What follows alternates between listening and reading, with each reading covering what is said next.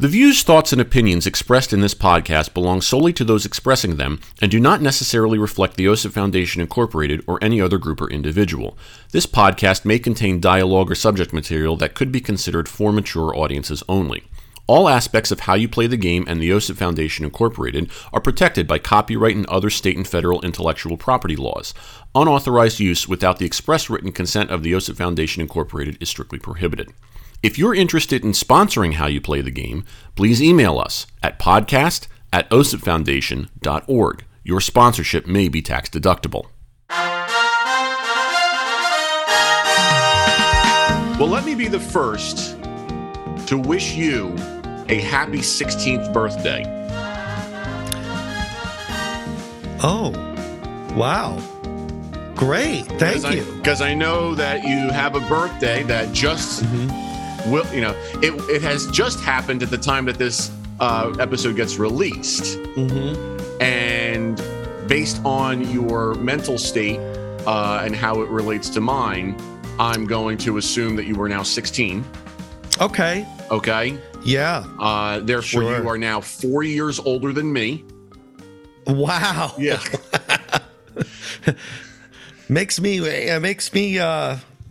appreciate high school all over again. Well, let me tell you. I'm going to need you to give me rides everywhere now. Okay. Rides to my my Saturday night sleepovers with my boys as we play GoldenEye, and you know I'll be the weirdo, right? Exactly. I'll be the older one that you'll be the 16-year-old that beats us with your karate orange belt. As the other ones just play GoldenEye and whatnot. And then, we'll wake up the next morning and our parents will be like, why do you have welts all over you? And we played a game called Extreme Crossfire. Well, what's that? Well, the board game Crossfire with those little metal BBs in it and you shoot them at each other on the board. Yeah. Well, we don't use the board. We just pick them up off the board and throw them at each other. And I feel like you're speaking from experience. Maybe not.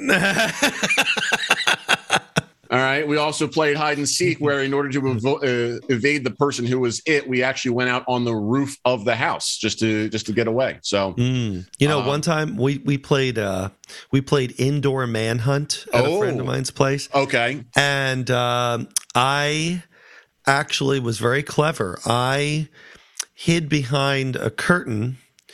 And there were two curtains, right? I hid on one side and I stacked up a bunch of pillows on the other. And someone was like, is this a decoy? I can't believe this. If you think about it, isn't manhunt the same as hide and seek? I think the difference is that you just need to be found. I don't think you need to be tagged. In manhunt, you just have to be found? I think so. I think in hide and seek, don't you have to find someone and then run after them and tag them? I guess it depends on the rules of the game. Because manhunt, sometimes we would play it at night and you couldn't actually necessarily find someone. You actually had to, I don't know if tackling them is the right word, but See, I thought it was the opposite. I thought it was the opposite. I thought, now if we really want to get into the weeds with this, okay. From what I understand, hide and seek could be played at any time. Right. And if you found someone and tagged them, you're it. Okay. Right. That's fair. Yeah. And then at night you play manhunt, which we did. Okay. And you just need to find someone. So could manhunt basically just be the nighttime version of hide and seek? Minus the tagging part, I think. Okay. I think that might be a house rule that you people from North Jersey always used, And then remember flashlight tag? You ever play that? Yes. That's hard. Yeah. That's really difficult. How do you? And then when you shine the flashlight on someone, they have to freeze. Yeah. And there's no it. You just have to get everyone. That's that's like to me. That's like when you're playing a Star Wars game. In a space game where you're basically have lasers and you're literally just I'm just going to keep shooting because I don't really care what the accuracy is. Eventually, these lasers are going to hit something. Yeah. So I feel like with the flashlight, you're literally just doing you're just waving it everywhere. Just waving it. Yeah, it's so now what's funny is that thinking back to my hide and seek days, a buddy of mine came up with this system that would determine how long you had to count. And it was something along the lines of you touch them on the back, their back with a finger, and then they turn around and they have to guess which finger, and then every finger that they guess incorrectly adds 10 seconds to how much they have to count. Couldn't you just lie? Well, I think you had a third party there. Oh, as an attest? Yes, exactly. To attest to an independent. It's like observer. A golf card. It's like a golf scorecard. Exactly. And we had hiding spots because we always, when we played, for the most part, we were indoors, and we had hiding spot. Like the same guy who came up with that system, he was able to get inside his linen closet and up to like one of the top shelves. And he literally shoved himself in there and put a blanket around him. And we had for the longest time, we're like, we're like going through closets because we knew he was in that general vicinity. But we're like, where the hell is he? We're literally going into like closets in other rooms thinking, is there a secret door? Is this one Narnia? Exactly. Which one of these gets me the Turkish delights? Okay. Is that code? It's code. At another friend's house, his parents had a giant walk-in closet. Oh, wow. And I hid myself on top of his mom had a bunch of shoe boxes. And so I got on top of those and like shoved myself behind all of the suits and dry cleanings and things like that were in the dry cleaning plastic still. And I was behind. And this was last week, right? This was last week. Okay. And then to make it really interesting, last week I hid behind, or one of our friends hid in like a cabinet and just put a bunch like reams of like computer paper. Because you're like 7 feet tall. So I'm like 7 feet tall, 230 pounds. My body is, at that point where I need chiropractic help, and getting up off the couch sometimes is like, I'll tell you what.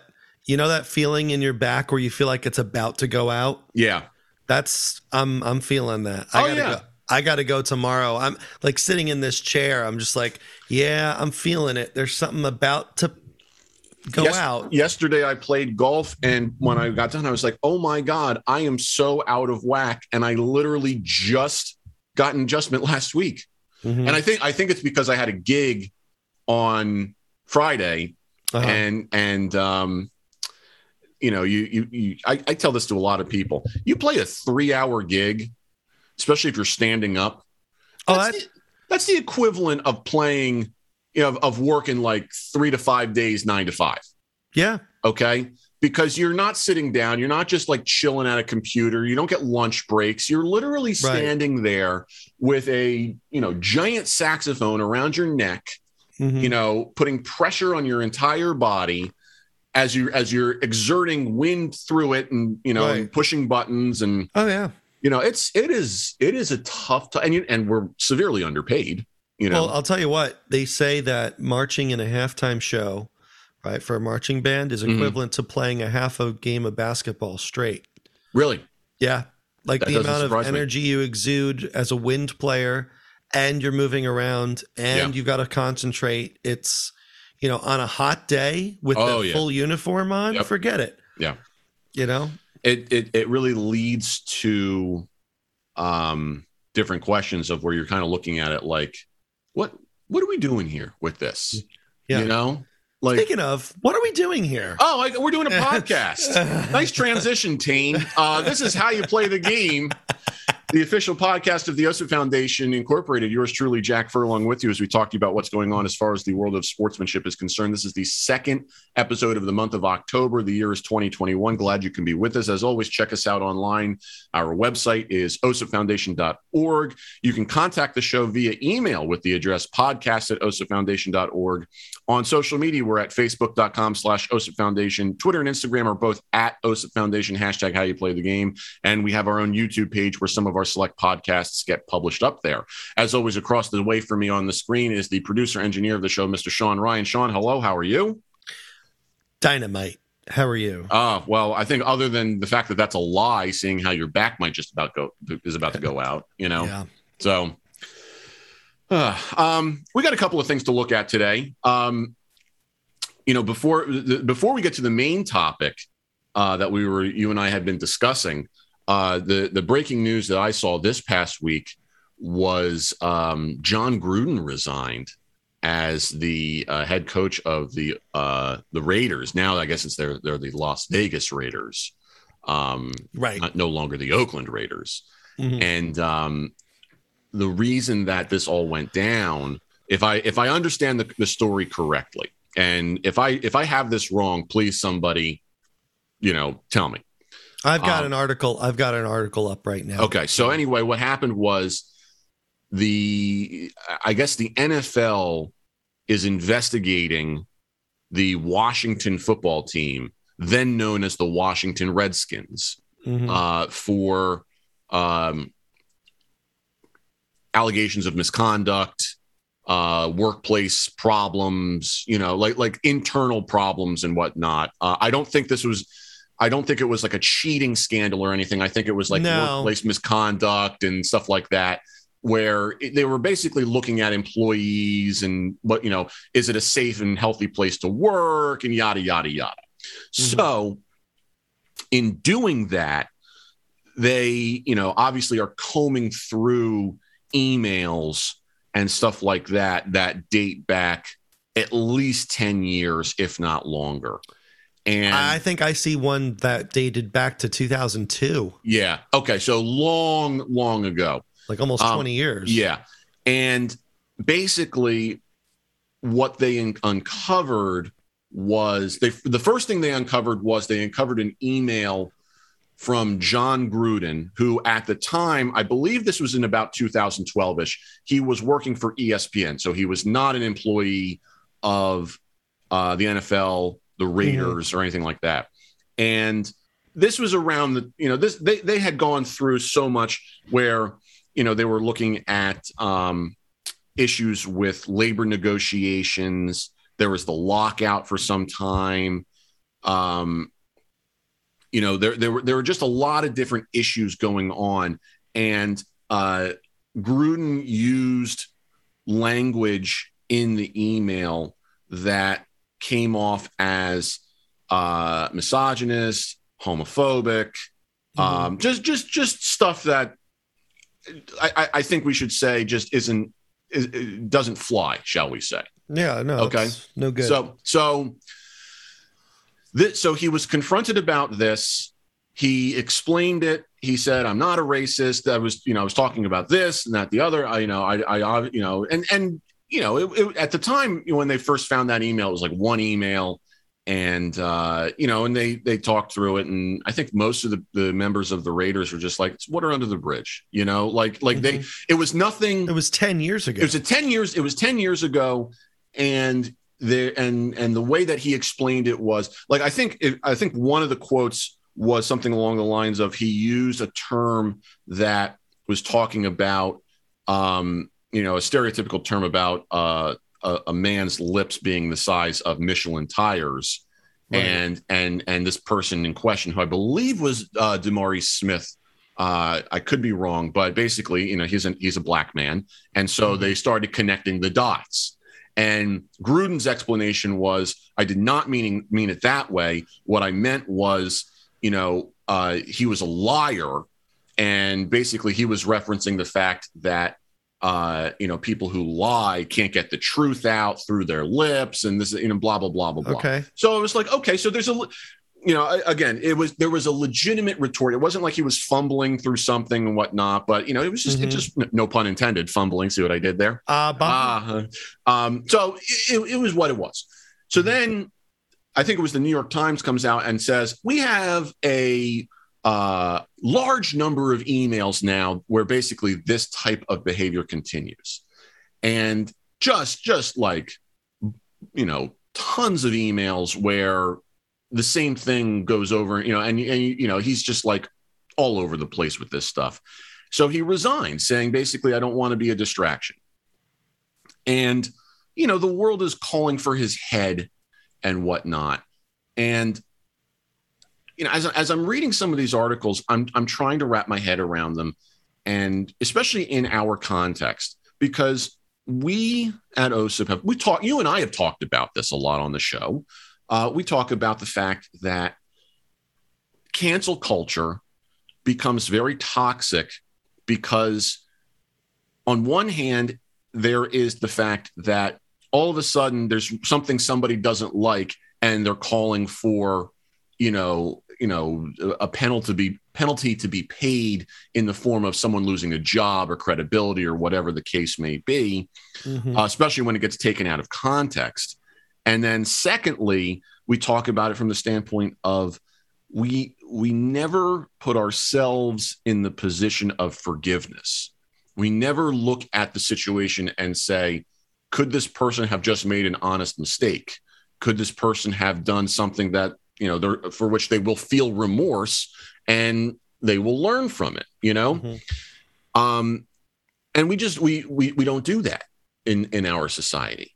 And so to me, this whole situation reeks of, this went back a while.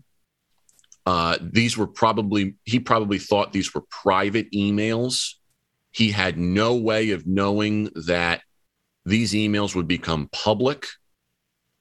And granted, that may not be an excuse, but we kind of look at this sometimes where we're like, if you're going to say something that could be like that, don't do it in writing. Don't do it in a way where it's going to be captured and it can come back to bite you. We live in that society now where anything that is tangible becomes evidence against you. And to me, I feel like, again, I don't know John Gruden. I've seen him in person maybe once or twice because I think his kid went to Lafayette to play football. But the fact of the matter is that he probably, he feels remorse. He probably never meant for this stuff to become public. This is, sometimes people talk this way when they're in private because we can't let these feelings kind of simmer because they're going to explode later if we continue to suppress them. Granted, there was never a reason for him to do it. It's not acceptable, so to speak, to be saying these things. But we have to show forgiveness. We have to set, look him in the eye and say, what's up with this? And there's there are a lot of facts here that, where we have to say, is it possible that he could grow? Did this stuff not happen 10 plus years ago? Maybe he's grown in 10 plus years, so we just don't know. And I guess it just reeks to me of another situation where there's a slight overreaction. We can obviously say to him, look, that's not cool. People get offended by this. But then it kind of stops there where he can say, you know what, you're right. I'm sorry. Shouldn't have done that. I'm going to learn to grow from it. And we move on. And that's it. I mean, it's a situation where people are demanding a pound of flesh for something where it's like, I don't know. I don't see the man as a Hitler, if that makes sense. So, I mean, do you have any reaction to this, or am I just, setting myself up to fail because I'm trying to look at this in a little bit more of a sensible light rather than going out with, torches and pitchforks demanding that the dude, pay the ultimate price for his sins, which usually doesn't help us very much. Well, first of all, let's talk logistics with the legality of all of this. The New York Times, you said the New York Times found the emails? I believe so. How'd they do that? Do you know? That I don't, because it was behind a paywall. Okay. So usually at the bottom of an email, it says, if this is not intended for the recipient, and there's like a non-disclosure thing, and this information in this email can't be disseminated. So what you're ultimately, the New York Times may have done something illegal, is what I'm saying. Or someone leaked it to the Times. Still illegal. Okay. It doesn't matter. I mean, the point is that someone had retrieved these emails, somehow hacked into his account, or someone else maybe maybe a recipient of the email gave it to someone else. But either way, it left the bounds of the organization, and that's illegal. So poo-poo on them for doing that.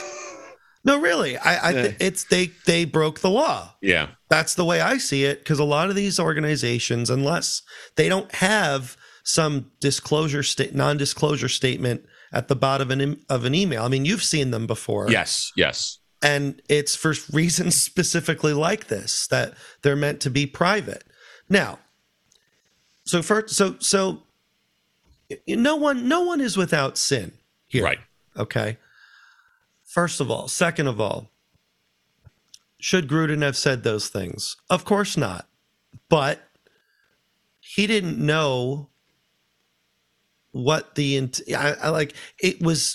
thought it was supposed to be private. Yeah. Okay. Otherwise, I don't think he would have said those things. I mean, you and I have talked about this before, where when we make jokes and they are sometimes, they're not for all audiences. I'm going to admit it. Yeah. But we do those in private, and we do those within each other's company. If I don't know the person with whom I'm joking, I'm not going to randomly say the stuff that you and I say, because I don't know that person. I don't know how they're going to take it. Right. So It's always about, it's always about context. And this is one of the biggest issues plaguing cancel culture, is that people don't understand context. People don't get that, people don't have empathy. There's no empathy, and there's no humanity, and there's no context. People don't understand it. I think that, yes, in my opinion, in my view, thank you, Tim McCarver. What he said was offensive, and I would never ever say, in a public setting or outside the confines of a joke. But the fact of the matter is, you have to know who your audience is. Right. So he may have very well have sent that email to the wrong person, who then subsequently broke the law by disseminating the material in that email by leaking it to the New York Times. So, do two wrongs make a right? No. Right. Secondly, was he really the one who decided to resign? Was he being pressured? See, to me, it sounds like he made the decision himself, and then afterwards, more emails were found. Right? Is that what happened? Was that the timeline? Well, if I'm reading it correctly, the original email was found, and he did not resign. He said, "I am not a racist. I'm not this. I'm blah blah blah blah blah." All right. Then more emails were found. Okay. And he resigned. And that's where I think you're going with this, is that lawyers got involved and said to him, "Listen, get out now." Basically, it wasn't his decision. Right. It's never the person's decision. Especially since he had signed like a 10-year contract worth, nobody just walks away from that kind of money. Right. So okay, he resigned and it's over. Like I like it's, you shouldn't have said what he said. It was stupid. Okay. And he accepted responsibility for it and he resigned. End of story. Yeah. Why are people like, okay, again, not right for him to say those things, but we have to have a little humanity here. Let's try to look beyond that, the emails for a minute and look at him as the person. Let's look at him and in terms of, as a whole person, not just because of what he says. It's something that was a long time ago. In a galaxy far, far away. And it's time to move on. I mean, speaking of context, and I don't want to get too deep into this, but when we were sort of talking about the same thing with Dave Chappelle. Right. Okay, if you don't agree with him, don't watch it. Yeah. If you don't agree, like if you fail to see past that this was a comedy show, then take a step back and look again. Yeah. It just, yes, I don't agree with him personally with what he said, but that doesn't make him a terrible person. That doesn't make him a bad comedian. He's really funny, right? Yeah, there was. What about not to interrupt. No, go ahead. But with John Gruden, like, okay, look at the job he does. Does he do a good job? I mean, I don't know much about him. Is he a good coach? I mean, does he get the job done? He has won a Super Bowl before. So I mean, look, this is the same thing that we've been saying. We in the annals of history, we remember people for the jobs they've done, not for the things they've said. Yeah. Not for the, and you were mentioning Hitler before. Yeah, Hitler was bad because it directly correlated with his job. Yes. And he was a terrible person for that. And he did unbelievably irreparable damage. So, yes, he is going to be known for that, for the bad things he's done. But if you look at someone like Martin Luther King, for example, you look at the work he's done, bringing people together, fighting for civil rights, and all the work he's done in that capacity, but we seem to forget that he was a womanizer and a rapist. Yeah. And right. So like, but we never remember him for that. Right. And we had said if Martin Luther King had a Twitter account today, he very well could be canceled. Yeah. Because you're right. It's this toxic environment. We can't look past the way these yes, they're terrible things that people do, but look at the job they do as well. Try to, in your mind, divorce the two for just a second and try to see both sides of it. Yeah. And make an opinion based upon that kind of stuff. You'll find that it averages out more often. The people who were so high and mighty, aren't perfect anymore. And the people who you thought were the worst people in the world are average, just like you and me. Mm-hmm. And Hitler's not one of them, but no. To kind of go back to the Dave Chappelle thing for a second, there was the, obviously Chappelle was under fire because he was making jokes about gender and the trans community and whatnot in his latest comedy special.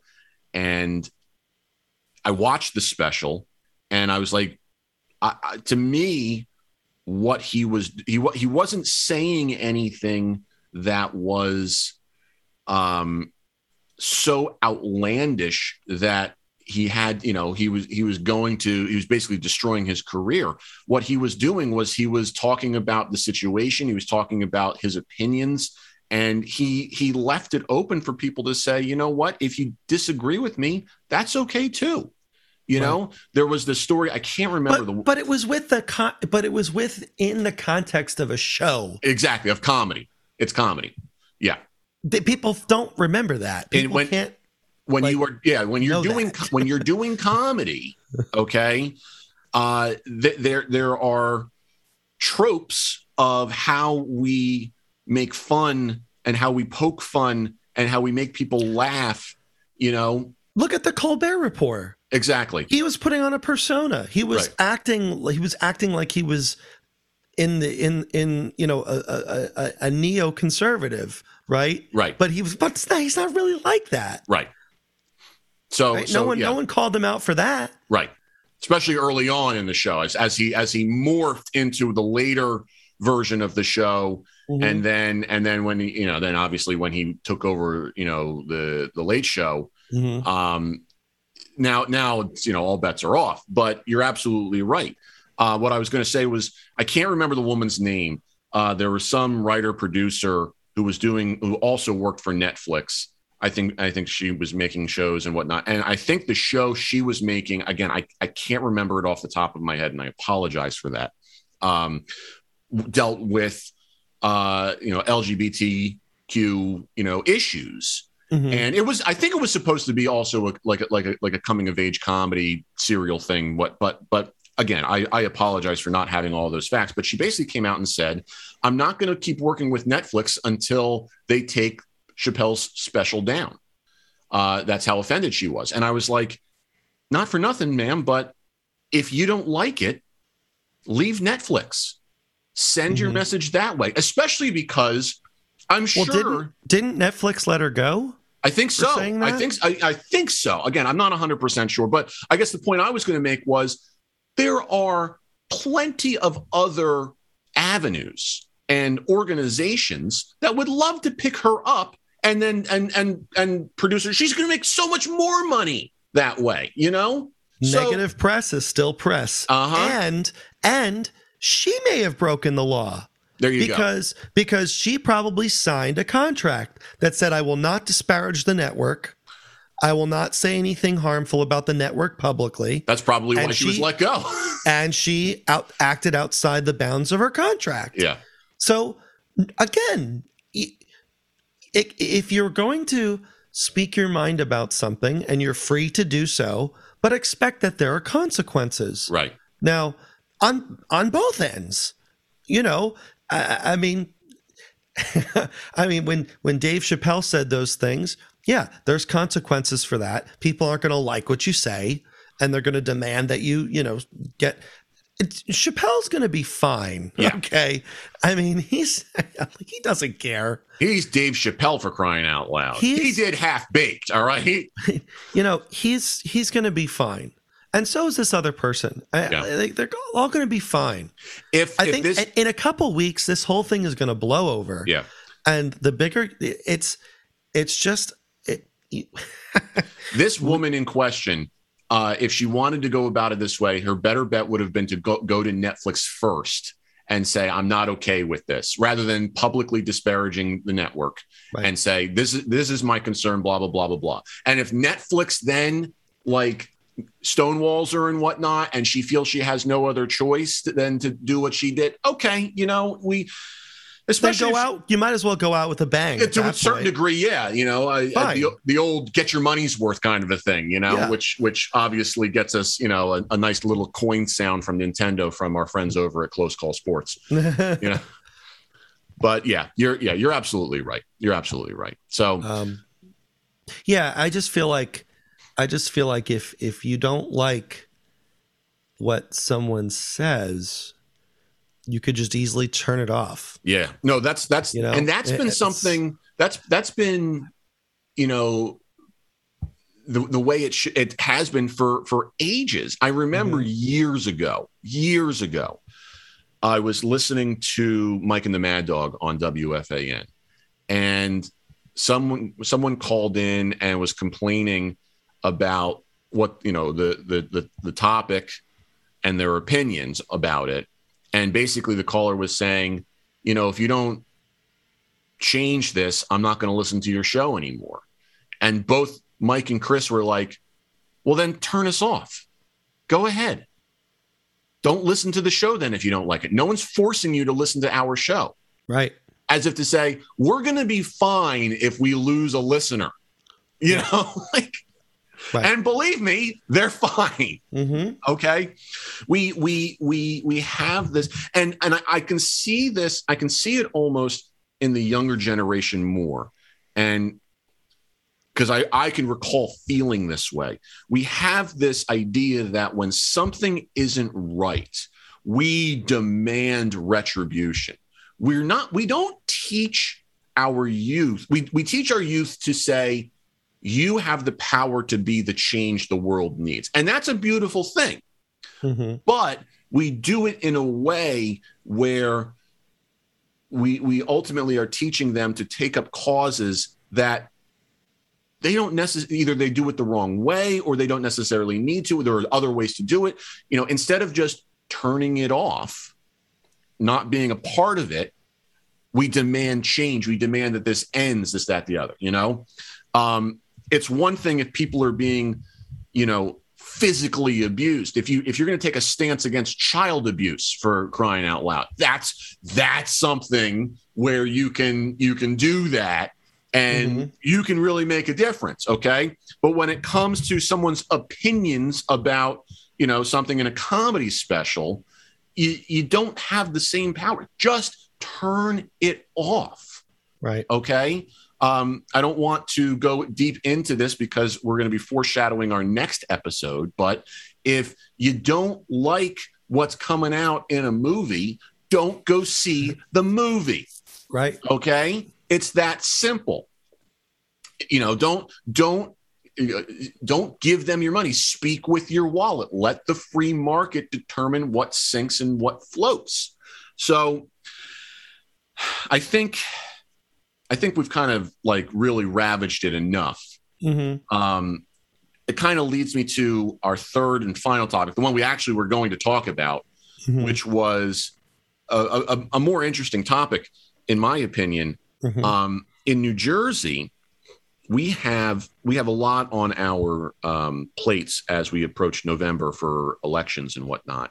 And there's a public question on our ballot about gambling with college sports. Now, New Jersey, I believe, is the only state in the nation that has a ban on college sports wagering that says you can't wager on any collegiate sport that is occurring within the state. And you also cannot wager on any collegiate sporting event that involves a team from the state. Okay, so basically, if you're located in New Jersey, you can't bet on a Rutgers football game, whether they're playing at home or they're playing in Ohio. Now, if you cross the border into Pennsylvania, you're free to do whatever you want. And granted, we have a lot of different sports gambling issues within this country. More and more states are legalizing it with the advent of online gambling and whatnot. I know that New York is definitely not in the same place that New Jersey is. So there are a lot of different issues. But the fact that this came up on the ballot, where they basically put the state legislature put the public question to the constituents, where they said, should our Constitution be amended so that gambling on collegiate athletics should be legalized?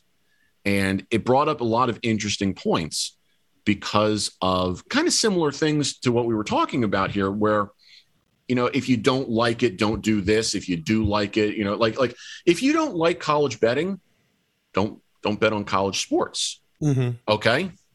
That being said, the flip side to it kind of makes you scratch your head a little bit. And I feel like there is some, maybe I'm a hypocrite for jumping the other way, but we have the ability to bet on those sports, like I said, simply by crossing state lines. If you're that desperate to bet on those games, right, leave New Jersey, place the bet, and go from there. And the other thing was, another reason why they were basically, people were speaking out against this law was because they said that collegiate sports are easier to manipulate, especially when you look at New Jersey and some of the betting stuff that can go on. That was my argument. One of my arguments. Yeah. And my whole thing also was, if you are that interested in betting on sports, professional sports are, in my opinion, the way to go morally. Collegiate sports, you're still student athletes. These and in my opinion, we have glorified collegiate athletics to a point where we treat them as the end all be all. And I'm like, not for nothing. If I want to root for a team in that way, I go to professional sports. Collegiate sports, the turnover is insane. You're rooting more for a team and for a school than you are for players. You're not fans of these players. You're fans. You associate with the school because maybe you're an alum or something like that. And there's nothing wrong with that. No, and the games are entertaining. Right.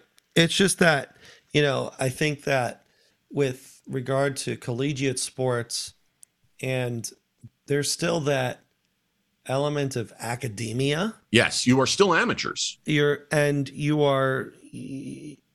I think when you mix betting with that, I don't know, it doesn't sit well with me. It would be like betting on Little League, in my opinion. Yeah, because then why stop at college? Yeah. Why not bet on high school? Yeah.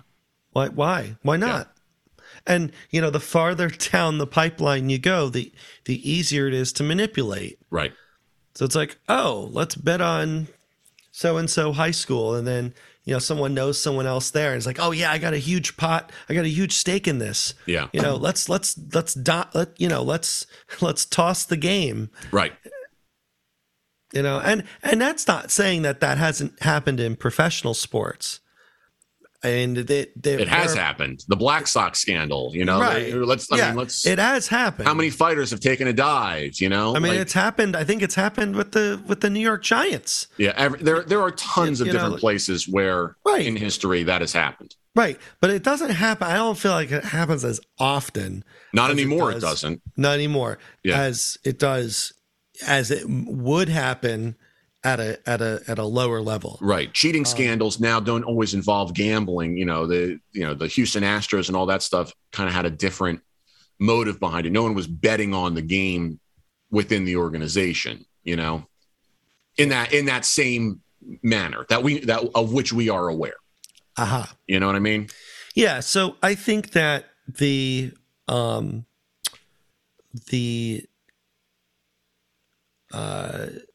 issue here is that, bringing betting into an academic environment, I don't know. I know you're allowed to do it in other states, but it just doesn't sit well with me personally. Yeah. It brings about the different questions of, why do we glorify collegiate athletics the way that we do? Mm-hmm.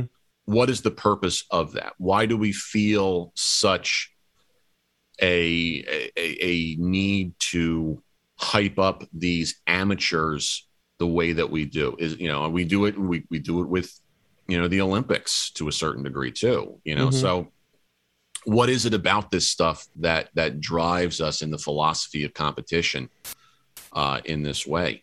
And it makes us look at this in a different light.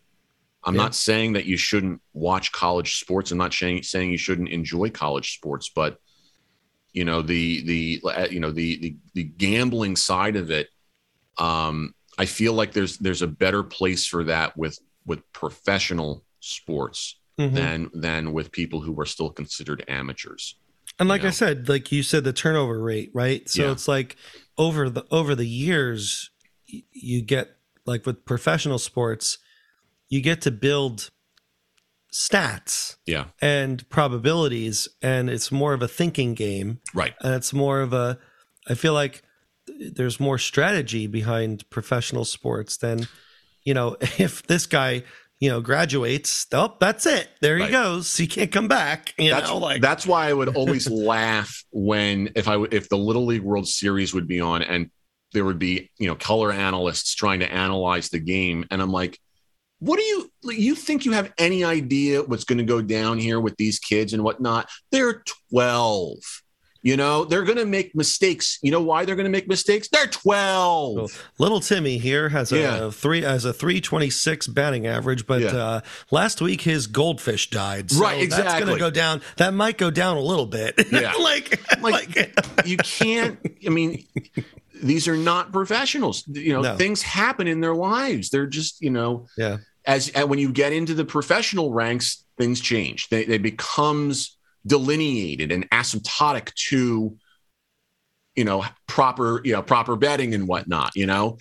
It's not that way collegiately. Sometimes people freeze when they're 20 years old, and you're like, why did that happen? Because he's 20. 20-year-old student athletes are not professional athletes. Right. So yeah, that's why for me, collegiate sports and any amateur sport that is beneath the professional level is for entertainment. And I just thought of this. Uh-oh. You can be over 21 and still be playing in college. Yes, that is correct. So you can bet on yourself then. On yourself. Yeah. You'd probably be breaking a law, but you could do it. Yeah. But I'm saying is that someone close to you, another student, could be in it, could be in on it, and that's how redshirting works. In that you have 4 years of eligibility, and some of these cats delay the start of that clock in order to, they're basically not starting that clock till like their sophomore year, so that they can play as a fifth year senior. Mm-hmm. There's a strategy to that. So in case they want to go professional and this, so there's all this other stuff like that. And that does go into it. So you're absolutely right. I didn't even think of that. That's why I keep you around. Oh, thank you. I try. Okay, good. Glad we talked about that. That's the perfect way to wrap this one up, I think, is to remind everybody that I keep Sean around for a reason.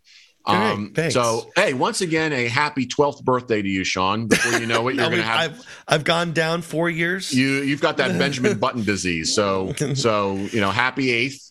And thank you. I can't wait for you to be crawling again. Uh-huh. Thank you as always for all your kind, hard work as you do for the show. You infant course. You. Goo goo gaga. As always, check us out at osafoundation.org. The email address is podcast@osafoundation.org. Facebook.com/osafoundation. Twitter and Instagram @osafoundation. #HowYouPlayTheGame. And now on YouTube. We hope to talk to everybody in just a couple of short weeks. And until then, everybody, treat each other with respect. How You Play the Game is a production of the OSIP Foundation, Incorporated. The producer-engineer of this episode is Sean Ryan. Music by Soundspring Studio. The executive producer of How You Play the Game is Jack Furlong. For more information, visit osipfoundation.org.